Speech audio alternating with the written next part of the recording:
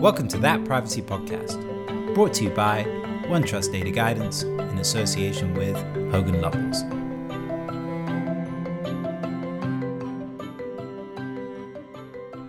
Welcome everybody to today's episode of That Privacy Podcast, a podcast created for privacy professionals or anyone with an interest in privacy, personal data, technology, society, and how they all link together.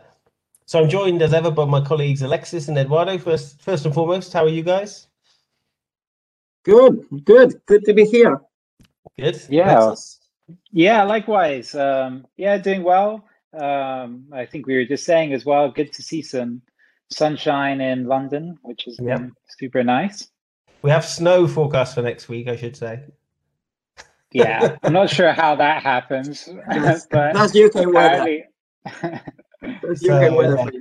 It feels good at the moment though. Thursday, the 1st of April, obviously today, and looking forward to a nice bank holiday weekend and putting our feet up a little bit. But before we do that, we've got some work to do. So let's crack on to today's topics.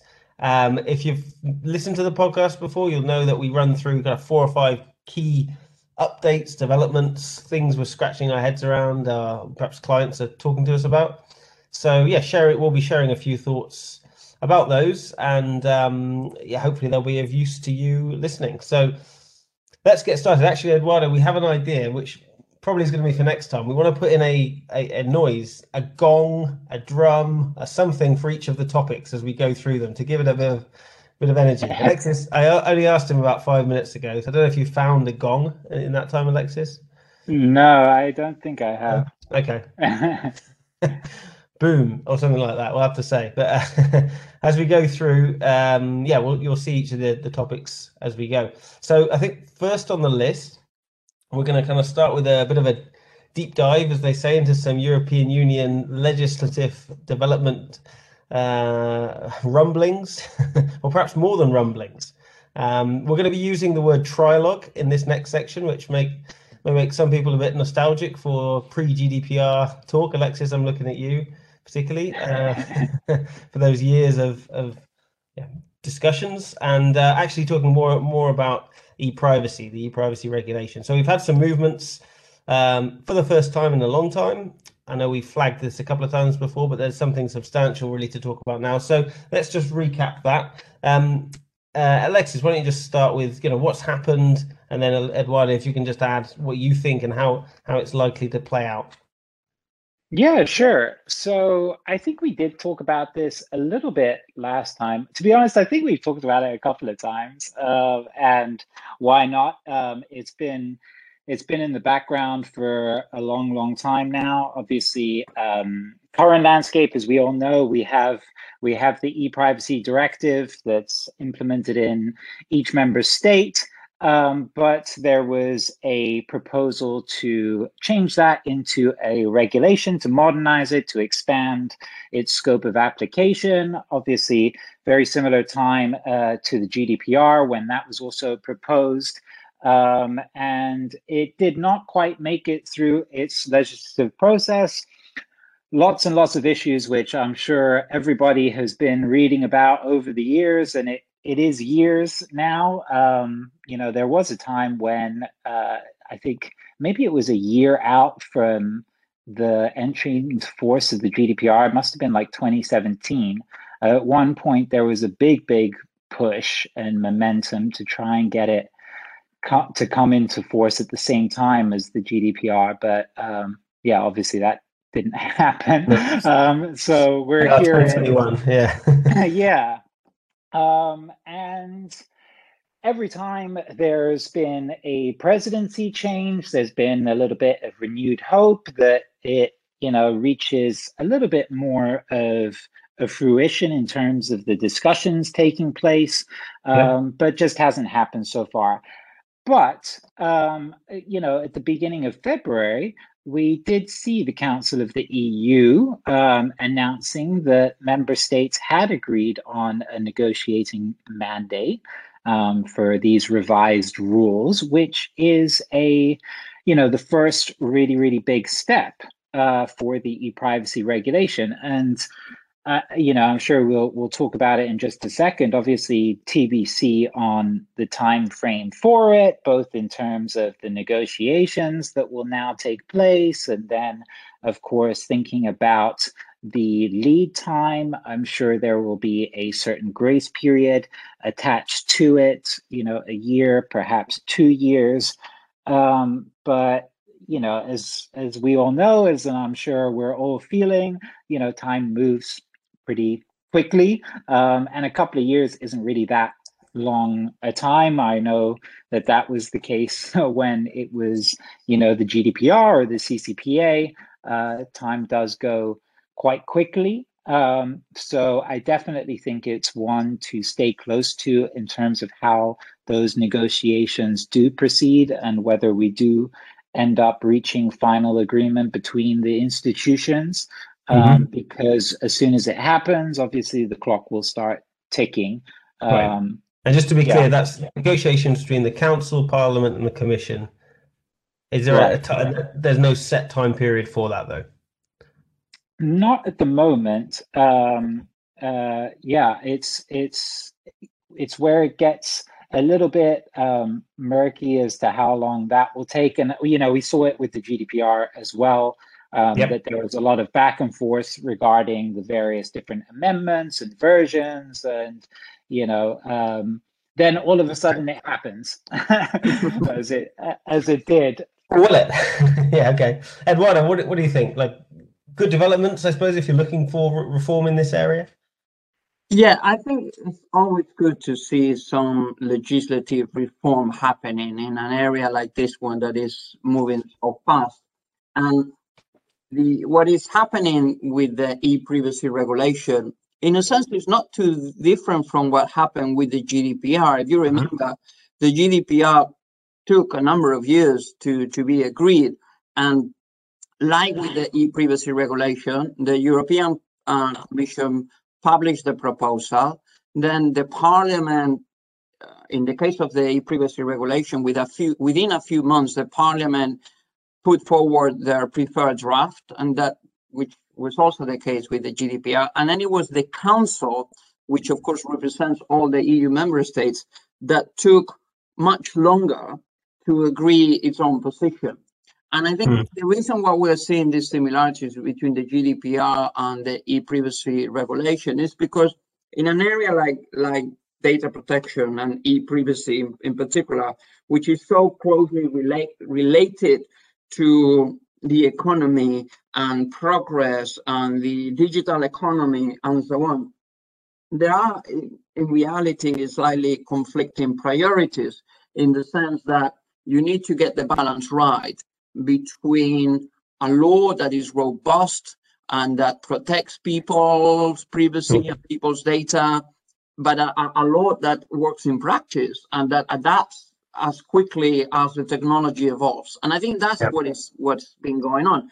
It'll be fascinating to see what the outcome of this trialogue process will be, because I think the positions between the Parliament and the Council are quite far apart, in the sense that traditionally the Parliament is more conservative, more pro rights of individuals, more idealistic in their views, and the Council tends to be more pragmatic and more thinking about the effect of the law on the economy. And that is the case here, although of course there are some very strict provisions that are in every single draft. So we know, for example, what's going to happen in relation to cookies, pretty much.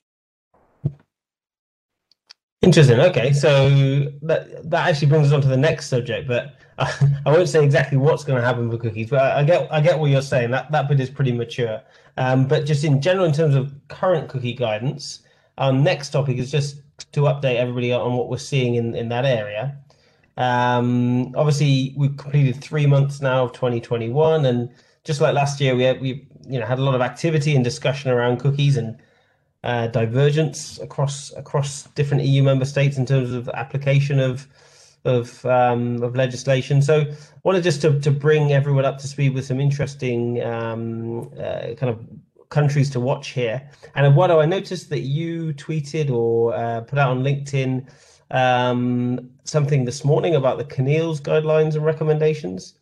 So why don't we start with that? Actually, I just wrote down, you wrote time, your law firm wrote, time is therefore over to postpone cookies compliance. So if anyone was postponing it, that's that door is closing now, is what you're saying. Yes. So I think my cookie, which it was kind of risky to tweet about this on the 1st of April, because I said something along the lines of cookie consent a la CNIL.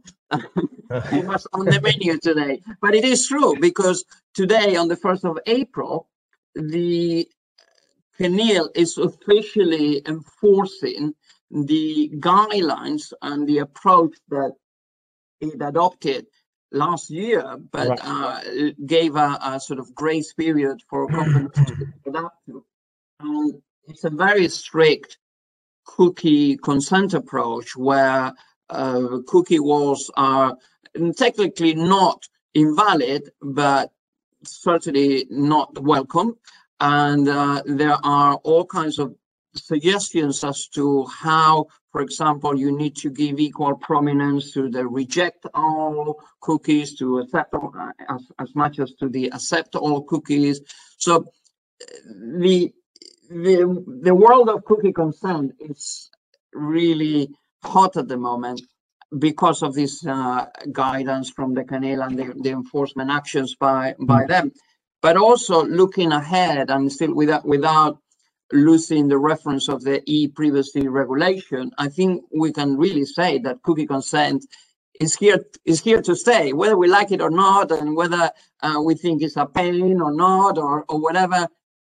The law is not going to radically change and eliminate the requirement for consent for most cookies, and therefore, whatever mechanism you use, you're going to have to make sure it works. And I think that's the bottom line of what we're seeing today in terms of the guidance, and what we're going to see in the near future in terms of new legislation. And is the CNIL's kind of approach here an outlier, or are other member states really, and the UK as well, kind of following this tougher approach or more prescriptive approach?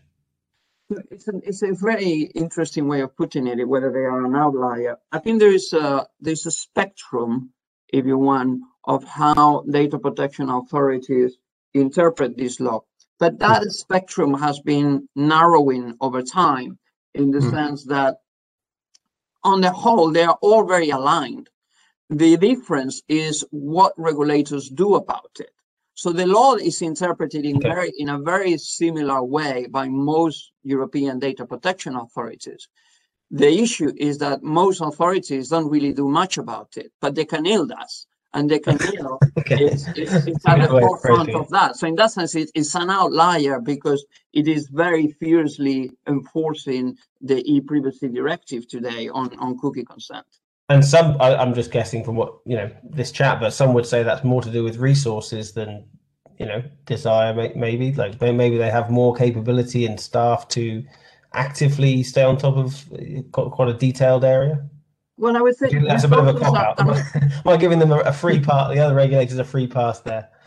Resources are never unlimited. So you ultimately, as an organization, you need to choose your priorities. And they clearly have, and they've made it very so. To give credit to them, it's not like they are being surreptitious about it. They've said all along, and even in their work program for this year, they said that one of their top priorities was basically e-privacy, and more specifically consent for the use of cookies. So they are putting their words into action. And what's happening, Alexis, on this side of the channel? The ICO looking at ad tech in a bit more detail. Can you tell us about that? Yeah, and just before I do, I mean, just to pick up on Eduardo's and your point on the investigation side from CNIL. I mean, as Eduardo was saying, they've highlighted it as their priorities early on this year, and they've they stated, I think, not too long ago, in fact, I think it was at the beginning of March, that, following the entry into effect of its recommendations and guidelines today, that it's going to increase its investigations and audits into the use of cookies and other tracers. And they've started, doing, they had already started doing a number of investigations and formal audits. So I think we're going to read more about that over the coming months for sure. For the UK, I mean, as you noted, David, there was an investigation into the ad tech industry from the Information Commissioner's Office, which was having a look into things like real-time bidding. And it started up probably about this time last year, if I remember, April, May. Well, no, a bit before. It got paused in April, May last year. And now, I think early on in January, it announced that, it's going to be doing similar things. So audits focusing on digital market platforms, and will be sending out assessment notices. And they said that was going to be happening over the next few months. Obviously, it's April at the moment. I haven't seen too much in that respect. But I expect over the next month or so, maybe we'll see more detail emerge. I do know that data brokers was a particular focus area for them as well. And then also, if we look across, obviously there's Ireland as well to consider, which I think took a very similar position to France in that, it had its guidelines that it issued, and it also talked about compliance deadlines as well. And that was done around this time last year, that they issued a big report and updated guidance on cookies, and was looking to October of last year to start investigating further regarding compliance with those. With that report and its updated guidance. In fact, the ICO has already started issuing those assessment notices. There we go. Because we've seen some. Okay. What is called a section 146, I think. You've been forwarded a few, I presume, Eduardo. You remember, they used to be voluntary, so you would get a letter from the ICO saying, "We have selected you for an audit. Would you agree?" And these days is, "We have selected you for an audit. We're coming." And so, yeah, this summer they are going to be doing a few of these assessments of the ad tech industry. So, wow. It's not like. As we were saying, it's not like other DPAs are not doing anything, but I think the approach of the ICO is, I would like to think, it's more about understanding, first of all, what's going on within the industry, and then taking a wider industry view, as opposed to the Canidus approach is to go with a stick and hitting those set banner, I guess. Yeah. Well, I mean, things, as you said, 5-10 minutes ago, things move so fast. You've got to understand what industry is trying to do before you regulate it, or try and regulate it. Okay, good to get a few kind of interesting pieces of information on what's happening in that space, and looking out for those audits or kind of consultations, if you want to use a softer word, with the ad tech industry in the summer from the ICO. Seeing where that goes. Okay, good. So I think from cookies, there's a few other things that actually, they're almost like echoes of 2020 that we want to kind of reprise and get updates on. If you asked any privacy professional, certainly in Europe, what were your big ticket kind of items of last year? It'd be cookies, data transfers, employment, working from home, remote, and Brexit. So let's just wrap up, each of those in turn and get a feel for where we are. Because, for example, with Brexit, we've it's not just an echo of last year. We've actually had obviously Brexit happen, and since we last met, we've had an interesting development for adequacy in the EU. So can we just get to, Eduardo, let's start with you. Where are we now with the whole adequacy decision? So I think the UK is going to get it, basically. That's where we are. So at the end of last year, it was still a bit of there was still a degree of speculation. I personally have to put it lightly, Eduardo. We only got there about 2 hours before yeah, exactly. No, the thing is, it's easy to say it now. I always thought the UK would get it because, frankly, all they had to say is, but we have the same law as you do. So right. I think that's a strong argument. But no, being a bit more scientific about it, of course, the European Commission undertook a massive assessment of not just the data protection framework, but the whole regime about government access to data, which is, I think, is more than half of what their whole adequacy decision is about. And we are now at the stage where it's just the formalities that are taking place for the adequacy to be issued, hopefully before the end of, I think the deadline is the end of June formally, okay.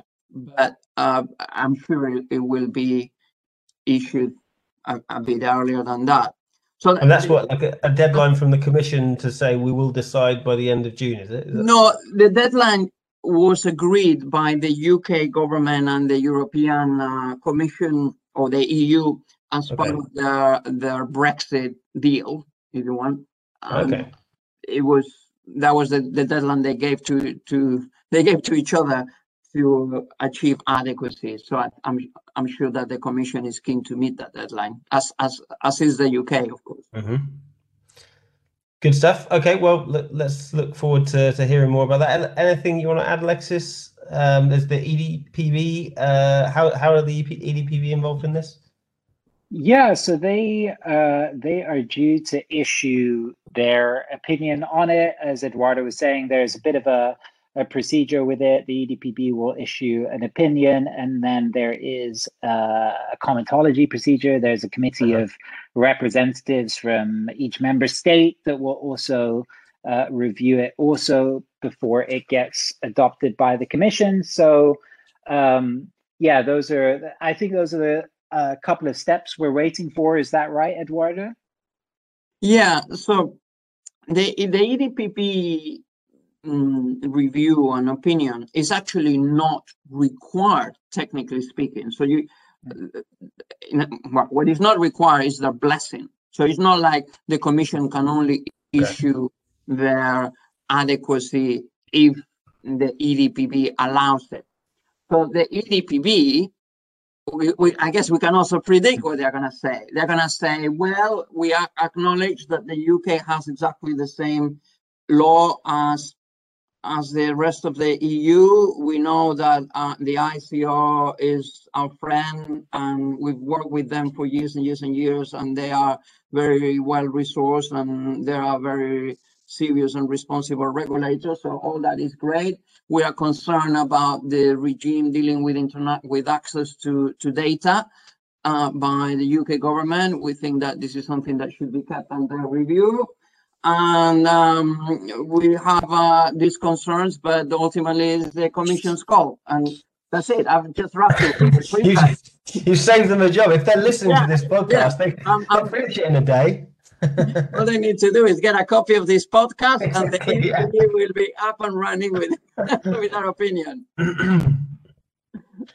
One quick question, and Alexis, I'm going to ask you if you disagree with Eduardo in a minute, or whether you do think this is a formality. But just speculating a bit before, assuming we get an adequacy decision, in terms of how that translates into future political decisions about data protection law in the UK, would you say it would protect the UK framework from becoming lighter for future governments to sort of deter future governments from taking a hacksaw to GDPR2, as it's called, and reducing the protections under UK law? Do you think that adequacy decision sort of firms it up? Because, you know, everybody always speculates about, with Brexit, the UK becoming a very low regulation state in many areas, including privacy. Yeah, I mean, that's it's an interesting thing to consider, what impact it will have for the UK in terms of some of those, you know, conversations that we know have been reading about amendments to the UK's data protection law and its regime. I think certainly, you know, as outlined in the draft adequacy decision and any adequacy decision, obviously the Commission is under an obligation, or it puts itself under an obligation, to review adequacy decisions every 4 years. So certainly whatever happens in that time period regarding any changes in data protection law may have an impact on the validity or the continued validity of an adequacy decision. I haven't seen that be the case at the moment, but obviously the European Commission is at the moment reviewing several countries and their adequacy decisions to catch up on adequacy in terms of the GDPR and the change in European law. You know, we saw it in the positive in the context of South Korea, for example, where over the last couple of years, South Korea has been undergoing a huge legislative effort in terms of the privacy protections that it has in various different pieces of national legislation, and doing a whole overhaul to it. And that has recently, the other day, resulted in successful conclusion of discussions around a potential adequacy decision there. So South Korea is looking to move forward with that. Yeah, I don't know. I'd be interested what you think, Eduardo, as to whether it does, you know, provide a concrete post, as it were. I think it's an important point of reference, of course, adequacy, and let's be let's be clear about the fact that adequacy is really, really important for the UK economy. Yeah. So I think the UK government may or may not acknowledge this openly, but it is important, and they know that because the whole industry is telling them that it's really important. So of course it is. But the point you're making, Alexis, about the EDPB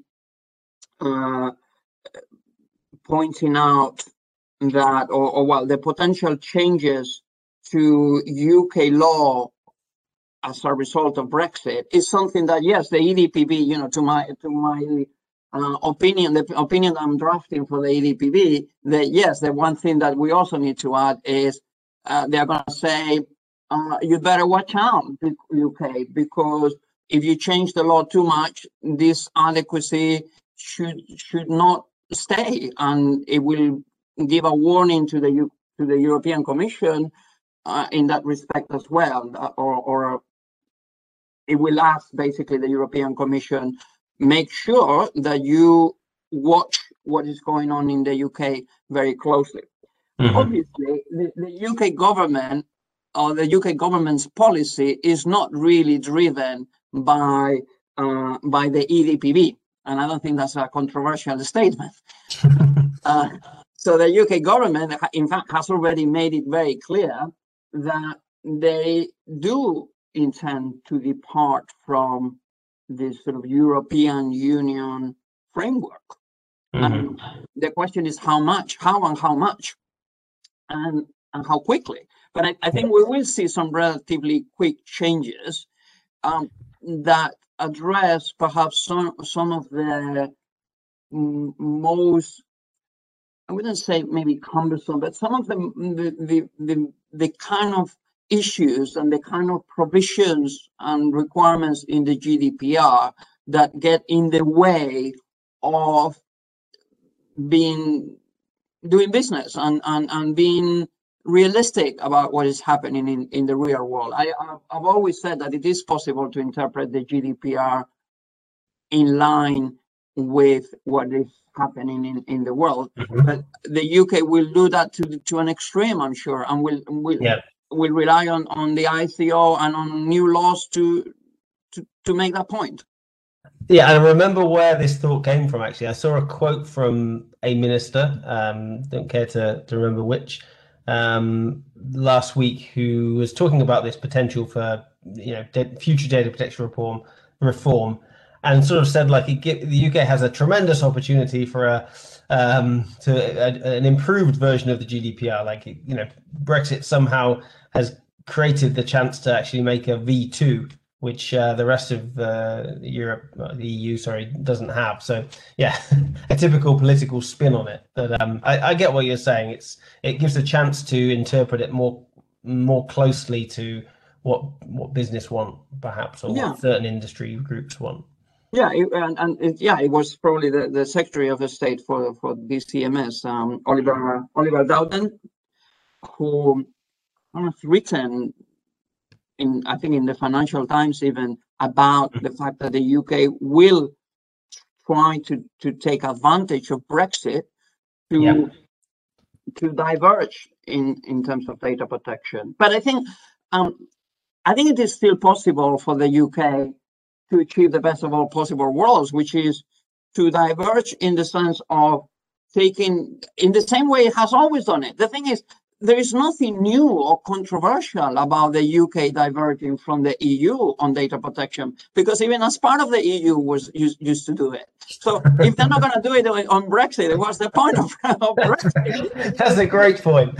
You almost sound like a Brexit enthusiast there. I'm not. But no, I'm just joking. But no, you make a very good point. Yeah, if the UK was always pulling away and trying to be, distinct, before Brexit, why stay the same after? Great point. Okay, let's just jump through the other things, sort of echoes of 2020 that I was referring to. We've got related to Brexit, of course, data transfers. Let's start with Schrems 2. I think July 2020 we had the decision. What the main question I want to ask is, what have companies generally been doing ever since? Some companies might not want to say, I'm sure, but what your sense is from either side of how companies have been dealing with the complexity of this, and the second question really is just what's happened this year in terms of a pathway forwards. Let's start with you, Eduardo, on what your clients are generally doing or talking about. Yes, well, what have they been doing? They've been devoting a lot of time and resources to this issue, that's for sure. And I think many of our listeners will be thinking, yes, the word Schrems has appeared quite a few times in my life over the past 9 months. So the point is, if you remember, what the court decision was all about was assess to what extent the protections that you deploy are good enough. And in a nutshell, that's what Schrems 2 is all about. So that's what companies have been doing to a degree. And of course, the EVPP guidance that was issued in, I think it was in November, or at least the draft guidance was issued in November of last year, provided a very detailed roadmap, perhaps a little bit over the top in terms of the amount of steps that needed to be taken. Because in many cases, I would argue that it's pretty obvious whether the data is protected or not protected, or exposed or not exposed. You have to remember that Schrems 2 is all about access to data by government, and to what extent the data may be exposed to that, to indiscriminate access to data by government. You could conclude quite easily, yes, it is exposed, or no, it isn't. And therefore, the protections that exist in the law, whether they are standard contractual clauses or intergroup agreements or BCR or whatever mixture of all of the above you rely on, allows you to apply that degree of protection. So I think that is what it's still work in progress. I would say that even though it's almost 9 months, or over 9 months perhaps, since the decision, it is still work in progress, because it will always be this idea of protecting data when it's been transferred overseas. So I think that's where we are. Alexis? Yeah, I mean, likewise. I mean, we've seen our customers doing a lot of work on it.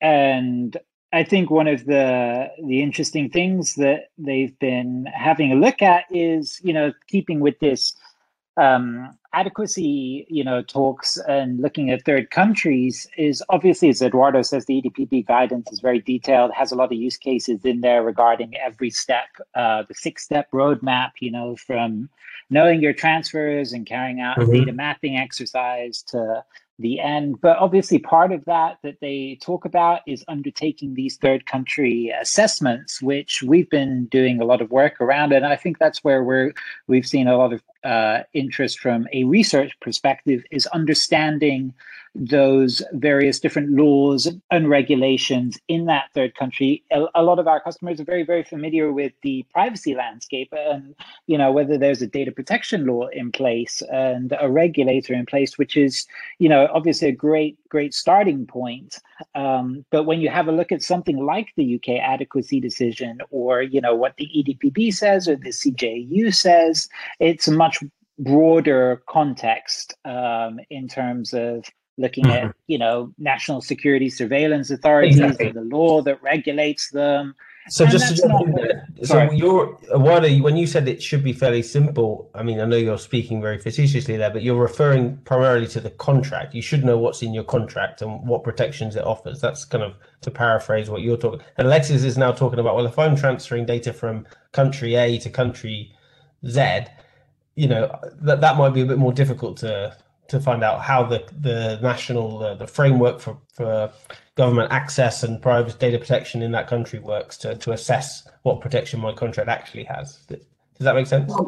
Yeah. What I mean when I say that this should be or could be simple is because there is this, particularly after the EDPB guidance, there is this sense that you actually need to go and see, for every single type of transfer that you have, you need to figure out whether in the countries where the data may be, the level of access to data by government is to a degree that in all circumstances could be regarded as excessive. And the reality is that I would say every single country in the world has laws that allow their government agencies or their public authorities to have access to data. So I think it's really important to accept that that's going to happen.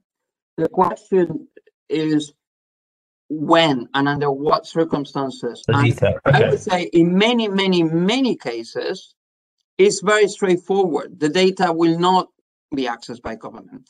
In other cases, is when you really need to focus. And what we've seen with clients ourselves is that they've devoted their attention to those situations that at the outset could be seen as more borderline. And that's where, the research and you guys are the experts at researching the laws around the world and being on top of everything that is happening all the time. So that's when that type of assessment of the law is justified.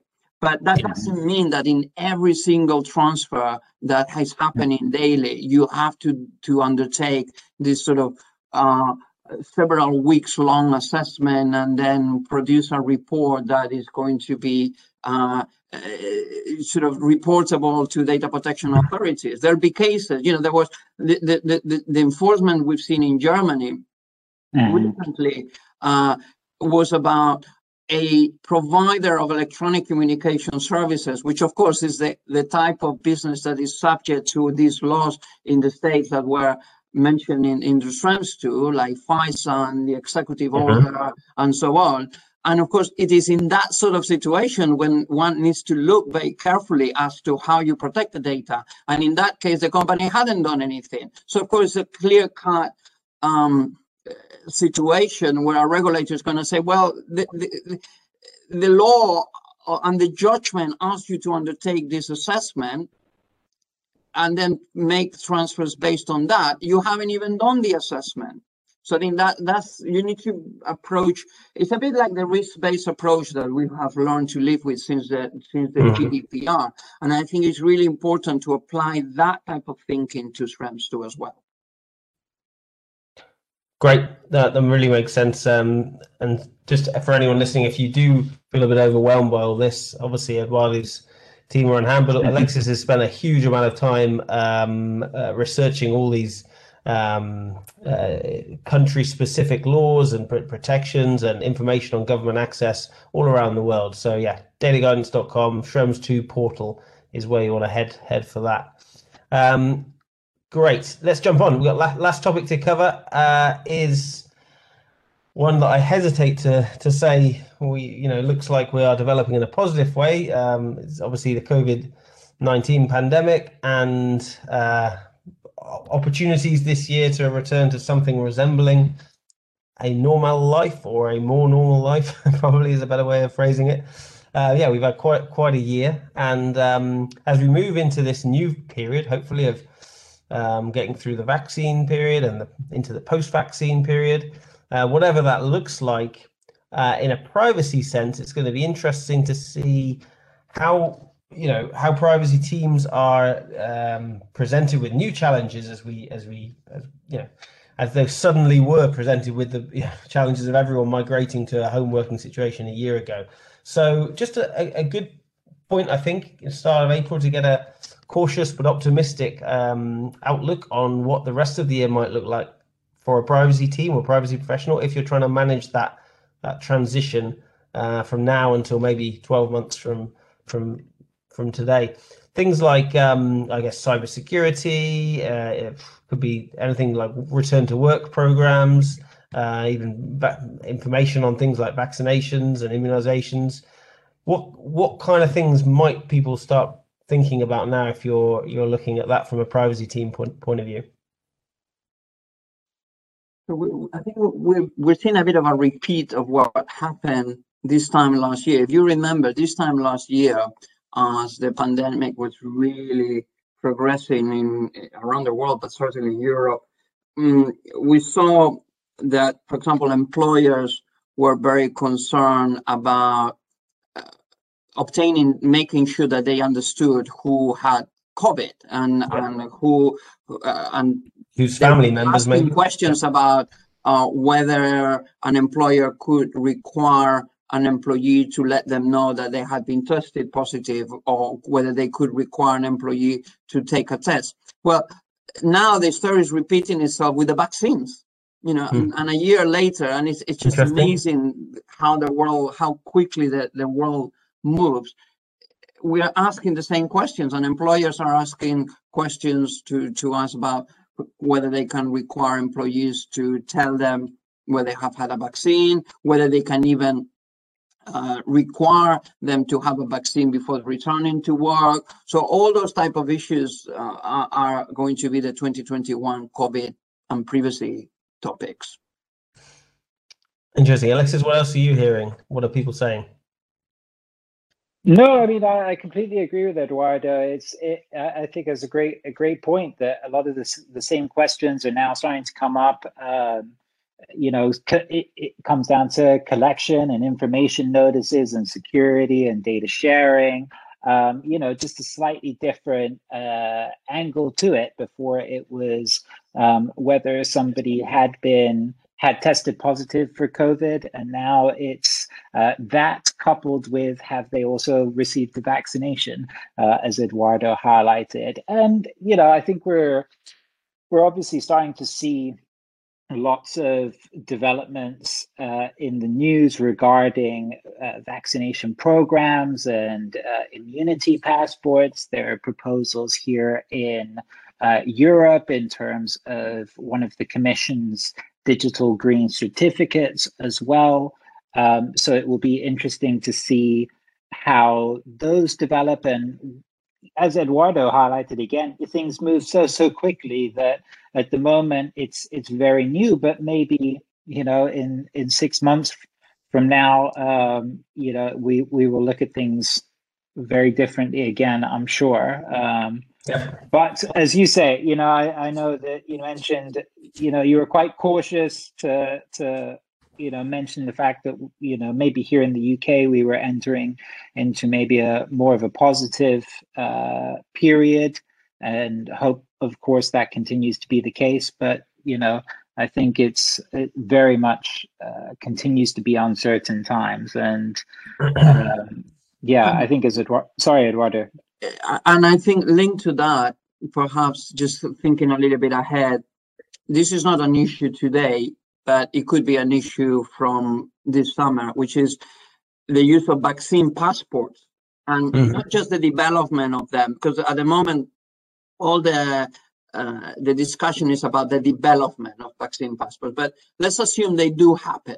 So the question is, how can they be used? So if you are a business that is going to require the use of vaccine passports in the hospitality industry, for example, or in a situation where there is a mass of people that you have to deal with.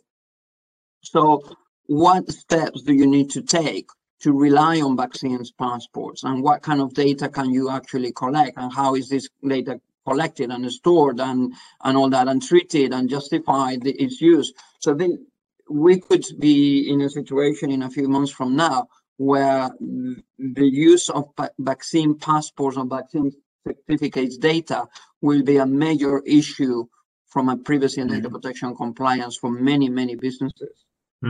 I don't know about you guys, but when I hear that, I sort of think, yeah, I could see it's coming, I could see it happening, but practically speaking, things get in the way, and, pushback from various civil liberties group usually happens. But then I think about, just as you were talking there, Eduardo, then I think about a hospital, and or some environment where obviously, you're balancing different risks and different priorities in a very acute way, especially where we are today with the pandemic, a year behind us now, since a year ago. And I think, well, actually, it's actually quite realistic that we could have that kind of requirement. I have no idea, but now I'm thinking it through. I'm thinking of those kinds of work environments. It must be a very realistic proposition. Exactly. It's difficult to predict the future, particularly in relation to COVID. But I think we need to think about how to make, again, uses of data that happen in the real world, how to make them compliant, how to ensure that this is compatible with the framework that is all around us in relation to privacy and data protection. And I think that's something, it's a moving target. That's what it makes it so exciting in a way, but that's why it makes it so difficult. Good stuff. All right, well, I think we'll leave it there. That's a good point to end on. Actually, before we go, Eduardo's made a not very ballsy prediction that we'll have a UK adequacy decision. Alexis, I didn't put you on the spot for that, so I'll try something else. Privacy Shield, new version. That's a different one. Now you're on it. Interesting. I think something will happen for sure. That's a bold Katafides statement. Whether a caveat it makes it, yeah, there has to be a caveat. Whether it stands the legal tests, TBC. But listen, I think there's enough momentum and enough want from both sides to make something happen for sure. I think it's been a big disruptor, as has been the case since Safe Harbor. So I think they will give it another go. Good. Famously objective, Alexis. Thank you, but you heard it here first. Something will happen. Yeah. The headline. Brilliant. Listen, as ever, a real pleasure to speak to you guys. Next one will be summer, I hope, June, July time, if we can do that. It's usually a good time to have a podcast. Yeah. Have a great bank holiday weekend, and thanks for listening, everybody. Look forward to catching up with everyone soon. Thanks, David. Thanks, Eduardo. Thanks, everyone. All the best. Bye-bye. Bye. That Privacy Podcast, brought to you by OneTrust Data Guidance in association with Hogan Lovells.